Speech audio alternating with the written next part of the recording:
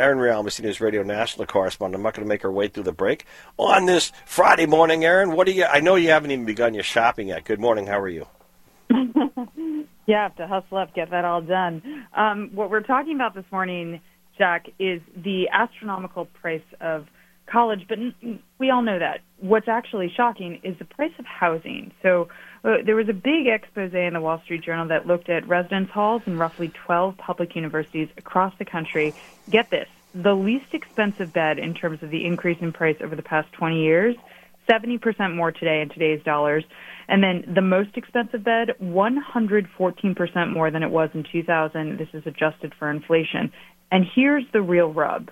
Many of these luxury dorms, they have pools, they have rooftop terraces, fire pits. They were built and run by private developers, and then the schools often receive a cut of the rent revenue, so it makes the dorms a gold mine. Yet, just another way these schools are gouging kids, and frankly, part of experiencing college was living in a place that had a bunk bed, a desk, and a lamp. You know, the idea that you need granite countertops at 18, you need to readjust your priorities.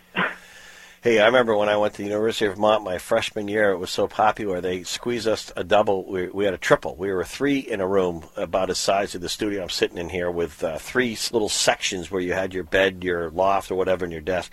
Erin Real, NBC News Radio national correspondent, thank you. We wonder why fewer people are sending their kids to college. Thank you, Erin. Thanks.